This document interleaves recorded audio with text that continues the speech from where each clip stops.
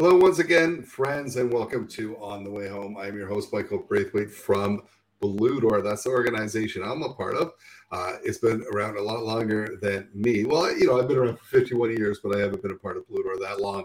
Blue Door's been around for 41 years, helping the most vulnerable across York region, Peel region, Durham region, and much, much more in the areas of housing, homelessness, and health. They do a lot of great work. Check out that work at www.bluedoor.ca. My kids always tell me, you don't have to say the first part, Dad, they get it. Listen, we do this in partnership with the great folks at the Canadian Alliance to End Homelessness. They're doing great work there at caeh.ca to check out what they're doing. Now, recently, now by the time this podcast comes out, it'll be a little less recent, but recently, the city of Barrie was going to pass a bylaw to make it to fine people if they're giving out water or food to people experiencing homelessness. And this is one of the things that CAEH does that was incredible. They rallied the country. They rallied people, made it easy for them to reach out to counselors and media and other people. And I'm pleased to say, throughout their advocacy efforts, that the counselors took a step back and did not go that route. And so the day was won. And that's the power of CAEH. They are the voice of this sector, and a huge voice. It's really incredible. But beyond that, they run an awesome conference that's happening in October. Check that out with amazing speakers that they've announced. So sign up for that. This year's it's in Halifax. And they do a lot of different trainings. One of those trainings is helping communities become built for zero communities. Trust me, you want to be one. So check them out at CAEH.ca. That is caeh.ca. Listen, we have a real treat today on the podcast. I'll just say a little trigger warning for people here because we have a lived expert on. That is someone with lived experience. And sometimes for people, individuals listening, if you've gone through struggles with mental health, addictions, homelessness, this might trigger you. So we just want to put the trigger warning in there, and we'll do that in our write-up as well. But such a treat to have my friend Al Wiebe on the show. Al, during the podcast, shares with us his 28 months on the street. I mean, this is a guy, he was an advertising exec. He was making, I think, six-figure salary. He was doing great. He was doing that. He was there for 7 years at this place, lost his job, and didn't know what to do. He said, my job was my life. My life was my job. I didn't have family. I didn't know what to do. And he was suffering from a crushing depression too. That he, just kind of said, I'll just push through. I'll just keep pushing through. I'm going to ignore that. Very, not attuned to getting health supports, right?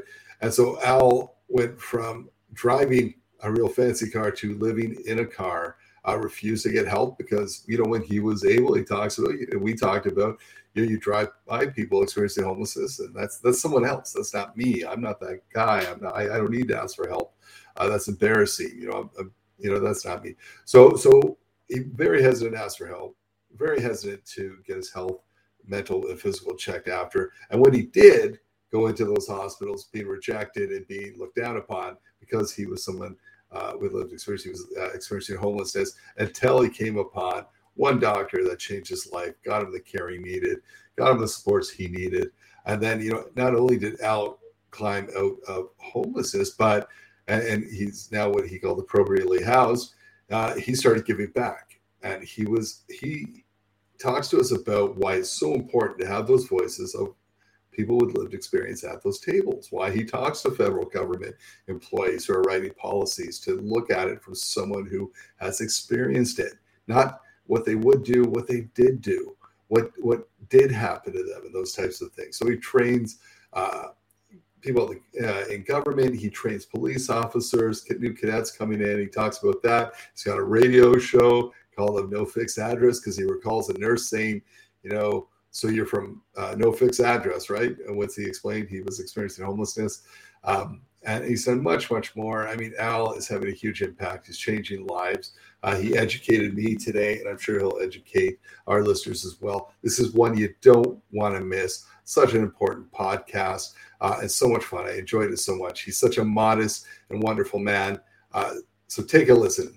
I think you'll really like this one. Al, thanks so much for joining us today. I told you this in email, but I'm going to repeat it.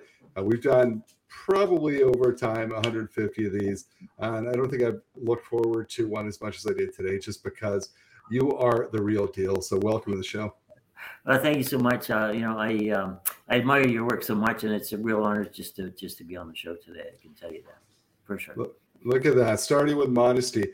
Um, and I'm looking forward to your answer on this. Like we get different answers because it's personal, and Yep. we ask everyone the same question, and that is, what does home mean to you? I thought about this, and when I was out there for the first 14 months, home was the back seat of a '64 Mercedes piece of junk car that they used for parts. The second 14 and a half months were spent in shelter at Salvation Army.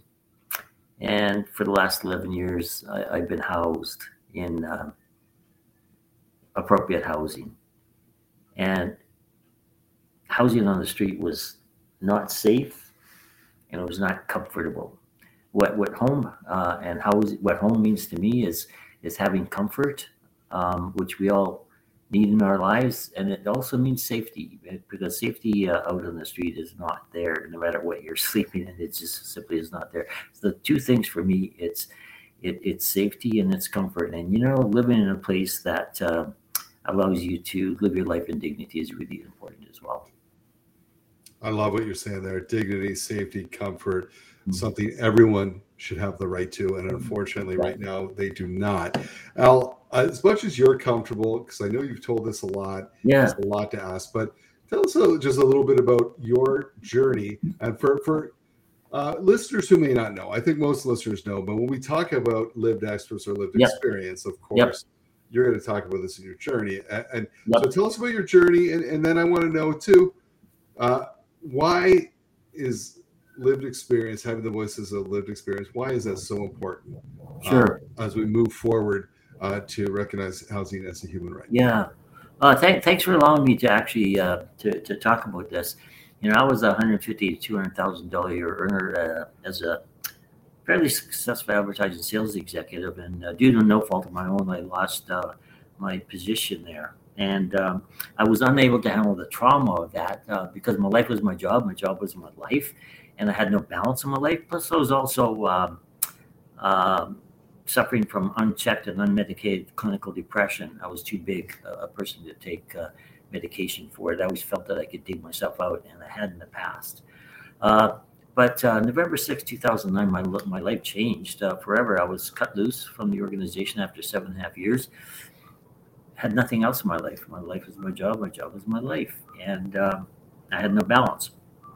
And due to my clinical depression, well, first of all, I traveled the country for about 8 weeks and spent roughly $30,000, which was the extent of my commission check that I received when I walked out the door. And trying to spin my way out of my depression. I ended up not being able to spin my way out of my depression, of course, and nothing helped. And came home, landed at home on Christmas Day, and Christmas was really bad because had no friends to speak of other than my work colleagues, and I was estranged from my family. And things just got worse, and a few months later, I ended up on the street, unable to handle the trauma of losing my job. Plus, the fact is, I was in suicidal ideation, and I thought that freezing myself to death that winter might be the answer because I wasn't going to cut myself or hang myself. And it was a really cold winter. And long story short, I prayed to God every night that I would not wake up in the morning. But lo and behold, I woke up every single morning. My prayers were not answered. And I learned really, really quickly that the biggest casualty of homelessness is the loss of self-respect, self-worth, dignity, all those things, self-confidence, all those things that make a human being. And, not having a place to go to the washroom, collecting beer cans and drive-through change just to get by. And I was too proud to use the service providers and the shelters and the food banks for food because I'd made $150 a year. I did not have to. And I suffered. I lost 32 pounds, contracted pneumonia, became very sick. I'm also diabetic and suffered from a lot of pain. And finally, after 14 and a half months, I made my way to the nearest hospital. There was enough will for me to go there. And homeless people hang on a thread, and at the bottom of that thread is hope. And my hanging on for dear life, but my thread was fraying and it was about to snap. I went up to the hospital. I had enough will to live to go to the hospital. And I was met there with a triage nurse who treated me with much disrespect after she found out that I was homeless. And that's where, my troubles really started. I went to the hospital 3 times. I spent 18 hours the first night in the hospital in the emergency room. And the nurse came in and said, "Are you here for bus tickets to Shalom, which is a shelter here?" And I never got help. She didn't understand. I was there fighting for my life. Went back a second time a week later. Same triage nurse, same psych nurse. Never got help. Went back a week later for the last time. And I met a doctor. And he would not give me a bed. He said, "I can give you a bed, but I'm not going to. I could send you to a crisis stabilization unit, but I'm not going to. You have too much to live for." He did not see that I was hanging on my last thread, and he just snapped it. The next day, or 17 hours later, I jumped off a bridge into the river to take my life, and I was lucky to survive. Long story short, next day I went to another hospital, and I was met with the same disrespect from the healthcare system, from a nurse there. But I did see a doctor who sent me to a crisis stabilization unit. And I did not get the help I needed there either. And everywhere I went, people would say, "Al, you got to work on things. Al, you got to work on things. Al, you got to work on things." And I was wondering, don't these people know that when you're homeless, the only thing you have to work on is survival? And surviving one day after another, 1 minute after another? I ended up staying there for 3 days, which is nothing after 14 and a half months. And I ended up going back to my car. And I was sick. And I finally thought that, okay, I'll try one more hospital. And I went to St. Barnabas Hospital here in Winnipeg. And I knew it was in a different place. And the doctor, finally saw a doctor after 24 hours, which is what it takes here when you're having psychiatric problems. And she said and I'll make this short, but these are really important words. And she said, Al walked in and she said, "Al, you've been here. The hospital either would not help you, did not want to help you, or could not help you, but today I'm going to help you. It's like you've lost your identity and you've fallen off the edge of the world, but today I'm going to pull you back in." And I still have the visual image in my head, visual picture in my head about this doctor in the spaceship pulling me in from outer space before I go floating off into nothingness and get lost forever. And she said this, and this is what's really, really important, because we all have the ability to help people. And she said, "Al, starting today, your life is going to change. You're going to become better, you're going to become stronger, and you're going to become the person you always wanted to be." Like, who says you're going to become the person you always wanted to be? Who says that? And then she says, "It's not going to happen today, it's not going to happen tomorrow, it's not going to happen next year, it's not going to happen in 2 years' time. But you're going to get there." And she said, "Al, I believe in you, and you have to believe in you." And she said, "Someday you're going to be able to help people that are in the very same position that you are today." Who says that? I fell on the floor and I started weeping. I couldn't stop weeping for an hour. And she did find a bed for me in a psych ward at a different hospital, because she didn't have any. And when I got to psych ward, I couldn't eat, couldn't sleep, couldn't put 2 words together. But I thought, one day I'm going to be able to speak to the powers that be at the Winnipeg Regional Health Authority about my troubles and about being kicked out of emergency rooms, and also about the help. But there was a homeless, broken down nobody in a psych ward. The doctor sent me to the Salvation Army about a month later. I got out about a month later. He sent me to the Salvation Army. I spent 14 and a half months there. And I finally did get out. And I was interviewed by the Home Stay Swap program, which that was the first program, and was rejected, of course. But, ironically, after I got out, my first job was as a case manager with the Home Stay Swap program, the program that I absolutely hated, because they cost me an extra 5 months in Salvation Army. And 12 of my participants were people I knew from my days at Salvation Army 2.5 years ago. I'm just really capsulized in things here. But I finally got out, and I began to work for an organization called Mumaway.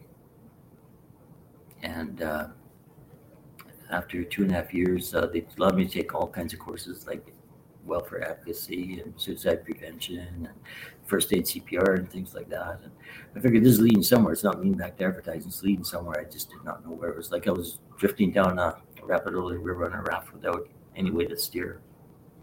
But I was going along. And I ended up being asked to volunteer at the Adams J. SWAT program, the same program that rejected me for housing. And that was half of 500 people got housing, and the other half didn't. I got seen once every 3 months and given $30. But I volunteered there, and a few months later, the opportunity came around to actually work. Somebody quit or was fired, and the director says to me, "You want a job?"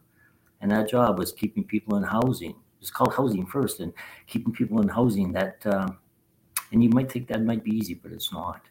People are not used to the responsibility of housing. My job was to keep people in housing, give them all the supports they needed to make sure that they stayed there.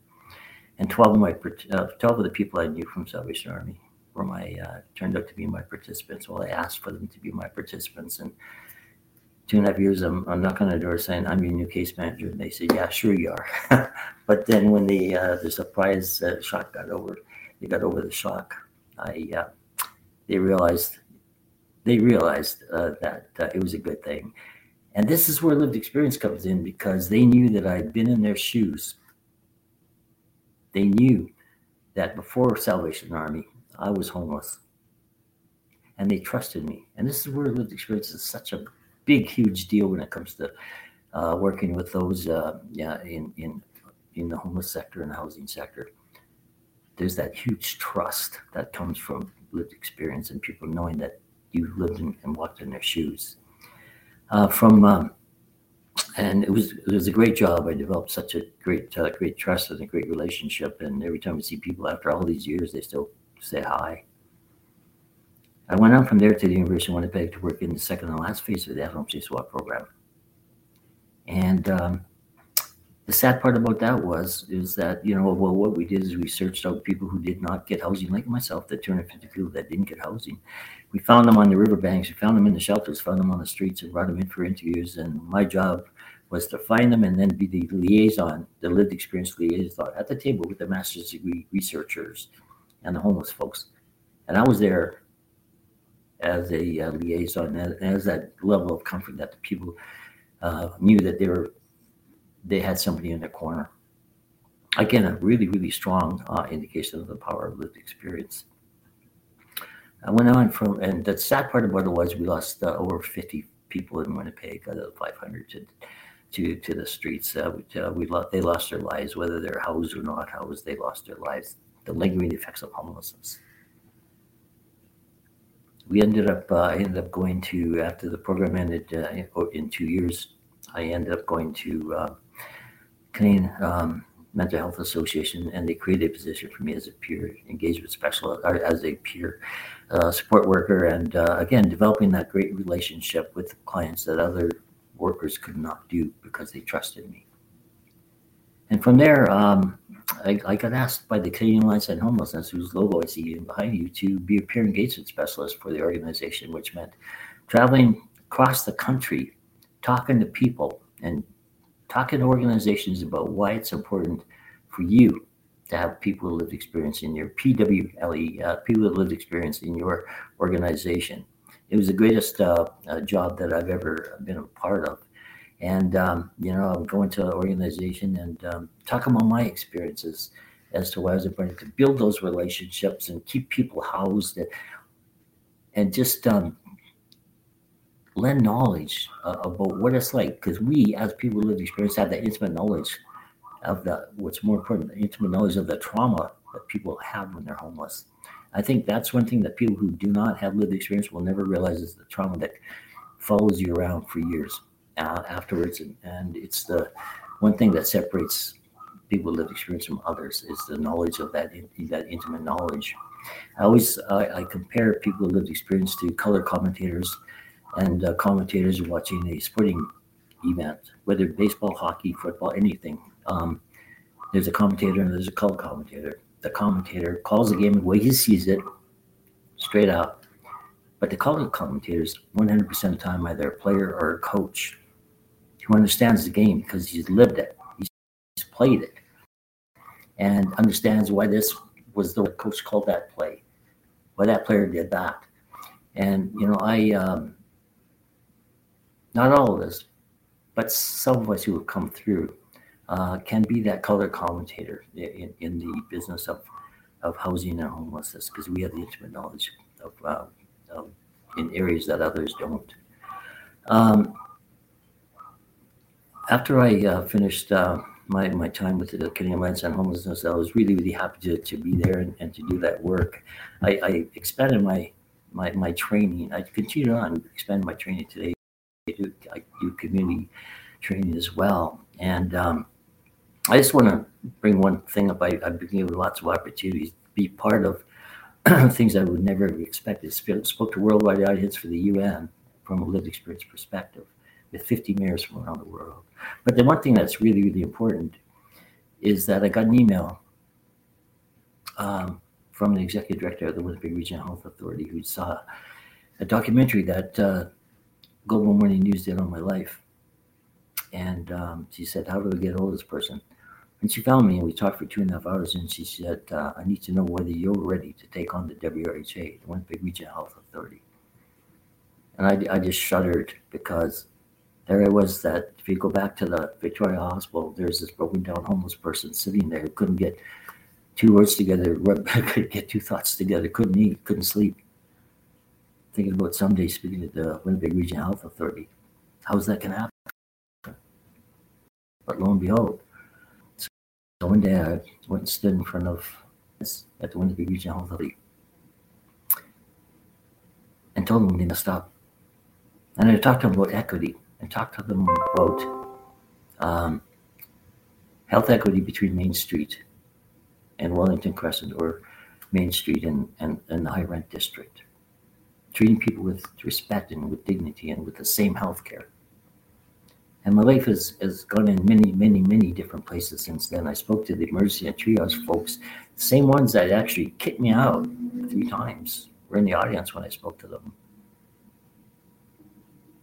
And it was an amazing experience. So many things have happened to me. I was part of the first ever expert roundtable on homelessness put on by the CMHC in 2016. That was the basis for today's national housing strategy.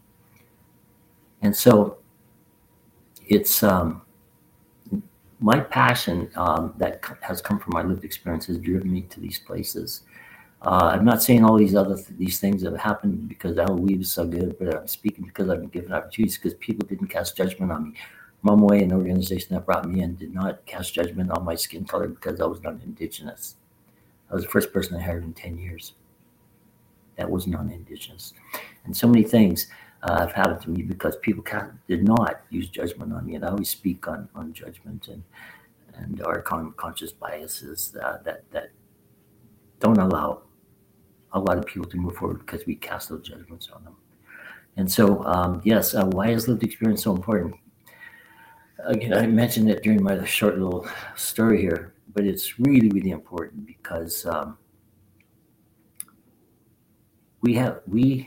number one, for me, what's driven me to the places that I've gone and what I do in my training today is the fire that's in me that won't go out.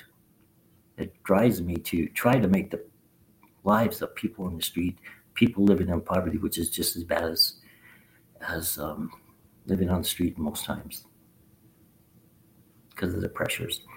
My lived experience drives me, but we also, again, we have that intimate knowledge of what it was like to be on the streets, and that will always stay, in my heart, and I know that in a lot of other people's hearts as well. Construct, a social enterprise by Blue Door, provides high-quality residential and commercial construction and property services in the Greater Toronto Area. More than a business with a heart, Construct is a real solution to preventing and ending homelessness. Through its 8-week paid skills trades training program, complete with wraparound supports and on-the-job work experience, Construct lifts people out of poverty and into opportunity. To hire Construct for your next project or learn more about Construct's employment program, visit constructgta.ca. Well, amazing, Alan. Such a powerful story. And, I want to, even if we drill back to first when you were saying, hey, I have this depression, but I think you and I are from around the same vintage, right? Where I think back, where mental health, it was just shake it off, right? Like it was, men don't, like whatever, that's for, asylums and different things, right? Like, so we just push through.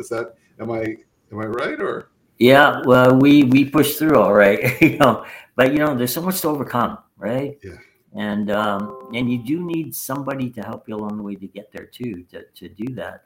I've done a lot on my own, but if it had not, but I suffered severe mental health. I was in severe mental health crisis, right? And people don't realize that, mental health and mental illness and homelessness go hand in hand. And it just exacerbates the mental illnesses that you have already, before you get there, because of the everyday trials and searches for food. Right? If you're not using the supports, like I did not use supports, did not use the shelter or anything else. I did it on my own. Compound that with the pride of that as well, right? It's people have no idea about the mental health, mental illness that goes along with homelessness. Well, yeah. I mean, if anyone spent any time on the streets, what they'll tell you is your quality of sleep is a big zero. Zero. And how do you feel? As any listener, how do you feel when you have a bad night's sleep? You're less patient. You're more likely to feel down. You're not. Yeah. So think about that night after night after night, not sleeping as you said with comfort or safety. You've already got this, kind of pre-programming of deep depression. You're not getting the help you need. It goes, That's it. And I was way too proud to go seek it, right? I would never seek it out. That's for other people, right? I mean, that's what you think. That's not for me. That's for other people. That's exactly it. But, and so I think it's important for people to understand. And that's that live. Also, when we talk about healthcare and homelessness, hand in hand, right? If you can't really get housing if you're not healthy. You can't get healthy without housing. And you found that out, that your experience with the healthcare system, if I hear you correctly, was not what? I don't think if I heard it correctly. It was not, it was not good. It was not a good one. And, here's another kicker. Today I was appointed by the Dean of Medicine at the University of Manitoba to be on the two healthcare and biomedical review boards, which means all research throughout Manitoba on healthcare and biomedicines, pharmaceuticals, etc., comes through our boards. And I'm the lucky layperson to be on those boards for 2 years. Like, quite an irony when you think about where I came from. Well, but because, listen, I think sometimes people in all fields, they'll say, education number one, and then experience. But man, when you live that, you said this, you're coming from a place that not what you would do, what you did do. How did you get by? You're not saying, I would guess this is what someone experienced when they went in. You're saying this is what did happen. My experience may not be the same as it for everyone, but I'm pretty sure there's a lot of similarities, right? Where other people experiencing homelessness, right? Sleeping in cars, not wanting to accept, being a little scared of going into a shelter. I would not. I was too proud to go to a shelter, actually. That was my problem. I was not going to sit on that sidewalk waiting for a bed, right? Yeah, well, I mean, I'm sure. And tell me again, when you were fully employed, you're doing well. When you drive by and see people, a certain judgment is there about who's doing that, right? Yeah. Lazy people, or why don't they just, those types of things. And sadly, Al, I see that I wrote an article about NIMBYism, and I looked at some of the comments, and I was blown away, not by the positive, but like these negative comments saying, if you keep giving people handouts, they'll just want more. And since when is the right to housing a handout, right? People ask me a lot of times out there, well, why didn't you go get help, or why didn't you go to Shalom to seek a doctor at Shalom? You didn't have to go to a regular doctor. I said, why? It never even crossed my mind. I was sick, I was diabetic as well, and I was really, really sick. But do you think I would ever go and get help? Why is that kind of a male thing too? I know, guys are like, I only see a doctor if basically I'm going to die the next day, right? Like, Yeah, like we're well. I mean, it's just I know that. Where I remember for the longest time, I would even tell my wife, would say, you should go for annual. I'm like, well, why? Yep. Like Yep. I'm good. Like she's like, that's Yep. not. It's called prevention, dummy. It's called so and she's right as usual. Exactly. And it's so important. But problem is not being of sound mind for one. Yeah. Being suffering from clinical depression and not thinking straight. People have no idea of how the trauma on the street changes the way you think, right? And I always tell people when they're doing surveys, okay, if you're going to do a survey with those, make it really, really simple. Yeah. Because of the trauma that they're going through in their life, or, they may be coming down with something. Make the questions really, really simple. They have to be different because they operate at a different level. I could not talk today then like I can today. There's no way in the world I couldn't even get two thoughts together sometimes. Now, what has to change? I mean, we see, and from that lived experience kind of view, what has to change? What do we, right now we're probably the biggest housing crisis. Yes. In the last 100 years. Yeah, and one of the things we need to, number one, not number one. They're all bunched together, I guess. But one of the things that bothers me, one of the things I'm proud to, and I don't use the word proud very often because you lose that when you're on the street. But one of the things I'm happy about is working within this or outside of the system and on financialized housing. I think our government needs to stop catering to, and the federal government needs to stop catering to the wealthy REITs, as they call them, right, and cut out the turning of low-income housing. I don't like to use the word affordable because it means too many different things to too many different people. I hate that. I rail against that all the time. They need to really, really cut out the financialized housing aspect of things, turning low-income housing into condos that nobody can afford or rarely can afford. And if you can't afford them, a lot of people can't. And what this is doing is turning more and more people out into the street, especially in cities like Toronto and Vancouver, where people making 50, 60 grand are living in their vans, right? Yeah. We need to change that. We need to, again, I just made a couple little notes. We need to, pay more attention to innovative plans. I know several government departments are working on that. And, 2 years ago, our federal government had what was called a housing budget. Then last year, they turned around and took it all away type thing. And so we need a consistent model or a consistent method from the housing, from the federal government to keep the funding up there for housing. And things like the Rapid Housing Initiative, which was really, really good and did a lot of good here in Winnipeg. We need more programs like that, or even the accelerator program. We need to keep those kinds of things going. But I also know that there's not enough money for the government to keep those things going. But we need to, at least the federal government needs to do what they can to keep those going, to put housing, especially rapid housing was such a good program. In Winnipeg, we housed like over 200 people, right? That's highly unusual, but it needs to happen. And what helps it's done in a rapid time frame. That's really, really important. And I think that one of the things I do in training, and we were going to talk about the police too, but one of the things I do in training is I train the federal government departments. And I get to train the policy writers for the federal government from Reaching Home and the Homeless Policies Directorate. We need more of this kind of thing to happen. We need the government to see more perspective, more lived experience perspectives. And I know that, the sessions that I've had with the federal government, and there are going to be more coming up, is that those policy writers are hungry to learn more. They acknowledge that they sit in front of their computers and write policies for people they don't know. And so my job is there to come in and bring the human aspect of things too. They are doing more and more of that, but lived experience needs to be part of it. And again, we need not to give corporate welfare out either. I'm not a socialist, and none of that kind of stuff, but just fairness, is something that needs to be. They need to really look through a homeless lens when they write policies. When they write policies on housing, need to look through that homeless lens because otherwise they'll never get it, right? And I know in Winnipeg that's happening, but it's a slow process, and there's always a teaching frame that goes on. Let's talk about. So I visited Winnipeg a couple of years back. I was just there recently, but when I visited, I remember we were turning around and they said, when people talk about being from the wrong side of the tracks, they said that is literal in Winnipeg. Yes. There's one side of the tracks and there's that other. Tell me a little bit about that.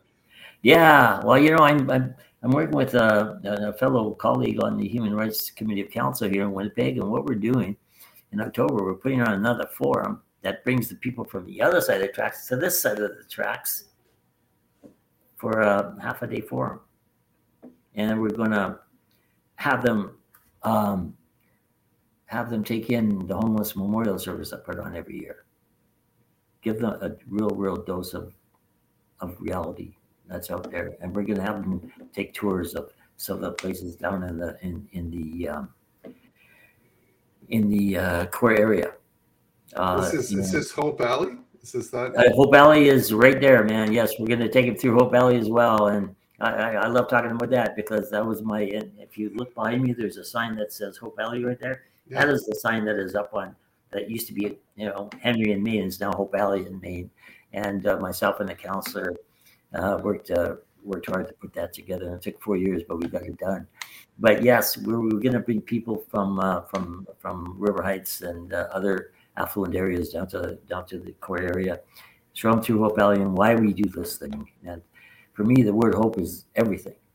It means so much, and it needs to be seen for people every single day to keep their spirits, because there's not much else out there sometimes, right?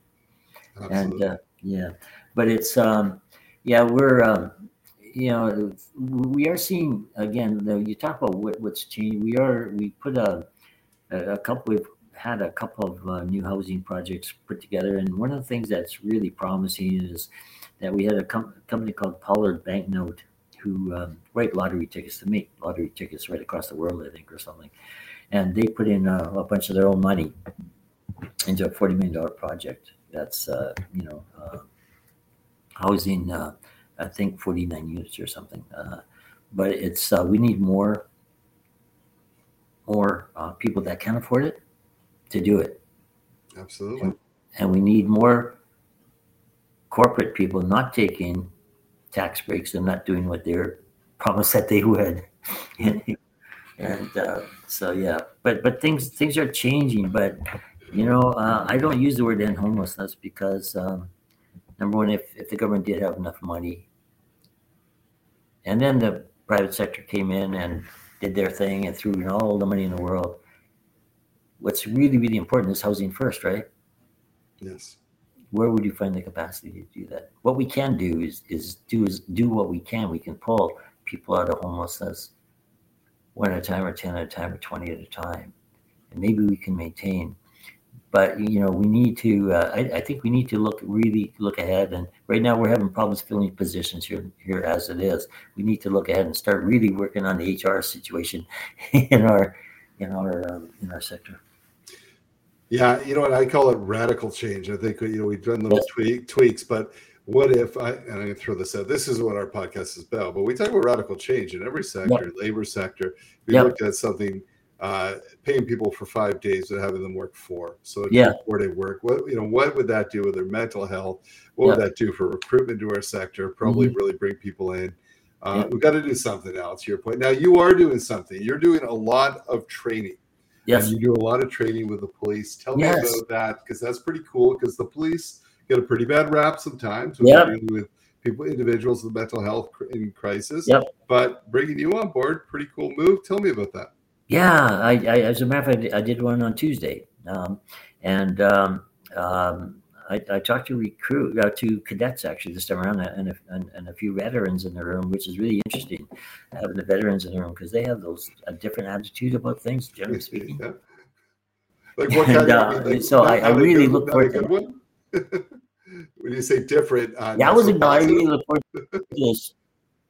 Yeah, it actually turned out to be one of the best sessions I've ever had with the police. I've done 11 now with them, right, over the last 2 years, and it's always great. The great thing is the cadets. When you're talking to cadets, they always wear these light blue uniforms and driving around in the cadet cars. And I live downtown in the core, not in the core area, but I live downtown, and they're always around, and they always recognize me. And here's the really positive, because they recognize me, and and they'll come over and talk. If they got time, they'll come over and talk, right? And if they recognize me and they want to talk to me, they remembered what I said, and that's really, really means a lot to me. Cool. But so what I do is I bring them a little closer to the street, and I tell my story a little bit longer than what I did today, obviously for context. But I say, you can't judge that person by what he looks like. I say, when you see that person on Main Street or in Central Park, superimpose my face over that person, and know that person's lot in life is not there. He does not have to stay there. She does not have to stay there. She can move forward just like I did. Of course, but we need to bring our positive attitudes. I said, I know you're police officers. I know you have to do your job, but you can also do it with the right attitude. And so that is my message to them. And I do the same thing, which is relatively the same with the fire paramedics people, because they spend a ton of time in the camps. Yeah. Because in Winnipeg, we have a lot of fires in the camps, and they spend a lot of time there. And next week, I'm doing fire paramedics, and it's about the same, a little bit different, but it's again both with the police and fire paramedics. Let's change the way you engage with these people. Let's look at them with respect and not as some of a lesser human being, because that's what most people do. I call them maternal speak, because most of the time they speak to them like they're 15 and 14 and 13, or they shout at them. Just because they're on the street doesn't mean they're deaf, or it doesn't mean they're 15, right? And I speak to them about respecting that person, and I speak to the mayor, who I know very well, the same way as I speak to somebody on the street, and I bring that respect to them, and I ask them to really consider putting their unconscious biases in a box and locking them outside the door. I give them a virtual, image. So take your attitudes, take your judgments. When you're ready to speak to that person, before you're ready to speak to that person, put them in a box and throw them behind you outside the door, and then talk to that person, and talk to them like they're an adult, and talk to them. And I was talking to the cadets, and I said, you know what? 90% of the people you're speaking to are older than you, so maybe treat them that way. And so my message is to what I'm there for is to build that relationship through understanding. Right? There are PhDs out there. There are business owners out there. And you may not see them by the way they look today, but they're there. And it doesn't matter if they're not. They still deserve your respect. And so that's my message with them. And when I see, and I know it's reaching, because when I see the cadets or part talking to people, they operate on a really good level, And I like to think that they remember something about what I told them. And, we had a bus shelter situation here in Winnipeg not that long ago, or last year, June, actually a year ago. And a service provider here and some counselors wanted to remove a housing provider, for crying out loud, and some counselors wanted to remove bus shelters. I got to speak to city council for 3 hours. Right around that time, I said to a city councilor who I know very well, I said, well, I'm training the police, I'm training fire paramedics, I'm training library, I'm training rec staff, I'm training everybody. Why not the city council? And so she arranged it, and it just coincided with that time that they're going to remove bus shelters, because they did not want the homeless in those bus shelters. And they did not do that. Well, Al, sometimes, best intentions. We look at what happened in Barrie recently, where they're saying, hey, and I saw this, I actually did this study tour in the States and in New York.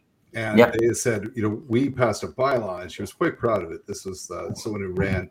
We passed a bylaw where you can't give food or anything to the homeless because, And what she said is that basically we want you to, like, you're giving them stuff sometimes that they don't need, despite your best intentions. But if you give us money or give it to us, we can actually get them because we're talking with them. We know what they need. So great intentions, but you should never, as I think, and this is not my, this is the mayor of Newmarket. He's a great guy. He said, you should never police good intention, like kindness. And he's right. But, you know, sometimes the intentions get lost and we want a hard and fast rule that doesn't work for people. So I'm so happy you are informing and doing that with the police. And hey, listen, man, if you get off, if you're able to escape going 10 over the limit too, sometimes, you know, because you know that works too. Al, talk to me. You do so many different things. I don't know how you find the time, but talk to me about your radio program. Yeah, it's I've taken a couple weeks off now just to give myself a few long weekends during the summer. But it's, you know, I got my 5-year pin just the other day, which is really kind of interesting. I never thought it'd last that long.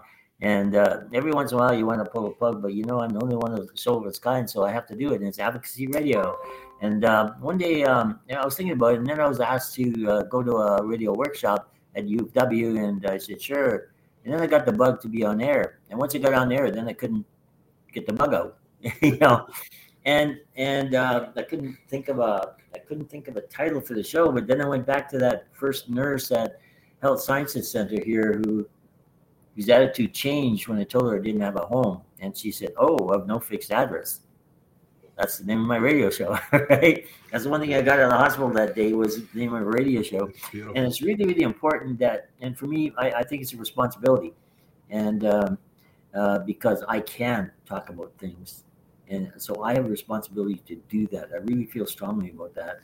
And so, you know, I've had you on my show. I have other strong people across the country, and some who I even disagree with strongly on things. I've had mayoral candidates on. I have in 2 elections, and through that I became friends with our current mayor, and so I've had other politicians on, both federal MPs and others. I've had key stakeholders, and also most importantly, I've had people with lived experience on the air. And so when I got a television show, I was kind of on another show for about 3 months, just learning the ropes. But then I started thinking, what am I going to do? And then, like, it came to me like really hard and fast. It hit me in the head. It's like, you got to have a show about homelessness and stuff. And 5 years later, we're still here. And I'm really, really happy about that. And there's where I used to have to beg people to come on air, and now people want to come on air, which is kind of cool. After 5 years, you kind of have a reputation. So I'm really glad that I'm doing this, and kind of happy about getting a 5-year pin. You know, I'm not sure I'll be alive for 10, but we're doing it now, and it means a lot. And I have the station is 100% behind me, and I have they gave me a producer, so all I have to do is talk. I don't have to push buttons or play music or anything. And it's a great honor to have a show like this and have folks on from mental health to to service providers, to federal politicians and community and counselors and other things like that. It's just a great. It's a lot of fun, and just to be able to have a platform for what I do as well. Right. It's amazing, man. Now, recently, you are modest to a fault, my friend, because I remember. Can you hear me now, Al? Yeah, I can. Yep. Am I coming? Yeah. Okay. I'm saying you're modest to a fault, and I say that because recently, the University of Manitoba was going to give you an honorary degree, or did, and you were like, "Do I accept this? I don't know if I feel right. I just," and you know that I saw the people have. If anyone deserves, right? Education is not about exams and research and all the time. It's also about experience, and you've got that, and you've shared that with so many, changed the lives and impacted the lives of so many. You definitely deserve that. So congratulations. We don't have to call you Dr. Al yet, do we? No, I don't refuse that. Listen, you do so much. Where can people find out about the great work? Yeah, I'm working, or I'm just waiting for nonprofit status for. I am associated with, of course, my housing provider, right? Because we do have housing in Toronto, Vancouver. But I'm looking for my own personal, not looking, but waiting for my own personal nonprofit status, right? And but people can reach me on Facebook, simply Al Wiebe, and on LinkedIn as well.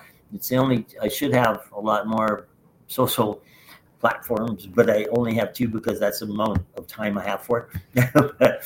but yeah, I think those 2 platforms are good, and I do.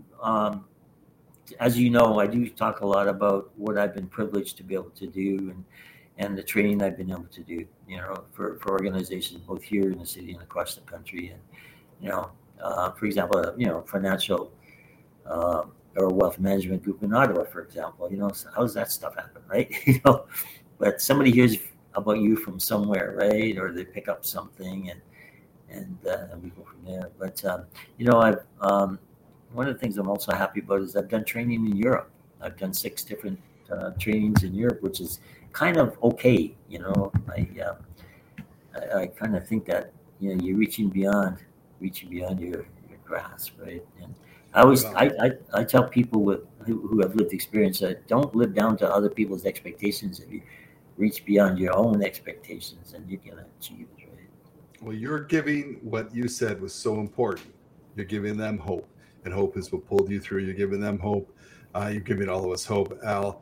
I am so appreciative of all you do, and for having the courage, because it's not easy, I'm sure, to share that experience. To kind of swallow that pride, share, and give others hope that it doesn't have to be chronic. It doesn't have to. You can push through. It's okay to ask for help. And it's okay. Not only did you ask for help, you came out of it, gave help back to others, and are helping us piece by piece fix the systems that are putting people there. You and this is a mutual thing, because you're one of the people I really respect in this country because of the work that you do, and not many people can do what you do. I can say that for sure, and I'm so grateful to know you and follow you, in the things that you listen. You're very kind, but this is about you, sir, and that goes to the modesty. And you go to the modest person who's not comfortable getting all that. But hey, listen, I appreciate your time. Thank you. Yeah, and I appreciate being on air, Michael. It's a real pleasure. It's awesome to be able to tell your story. You lived up to the hype in my head, and I'm sure our listeners will feel the same. Al, thanks so much for joining. Thank you so much. Take care.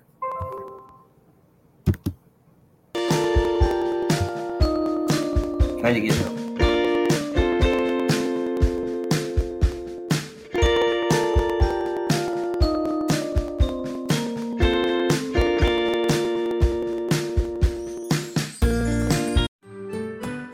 I'm Andrea Askowitz. And I'm Allison Langer. And we are the hosts of Writing Class Radio, a podcast, but we are so much more. We have writing classes. So if you are looking for live online classes where you can join a community, write to a prompt, get feedback, and get better, check out all our classes at writingclassradio.com. And listen to our podcast wherever you get your podcasts and at writingclassradio.com. Produced by Crier Media and distributed by the Sound Off Media Company.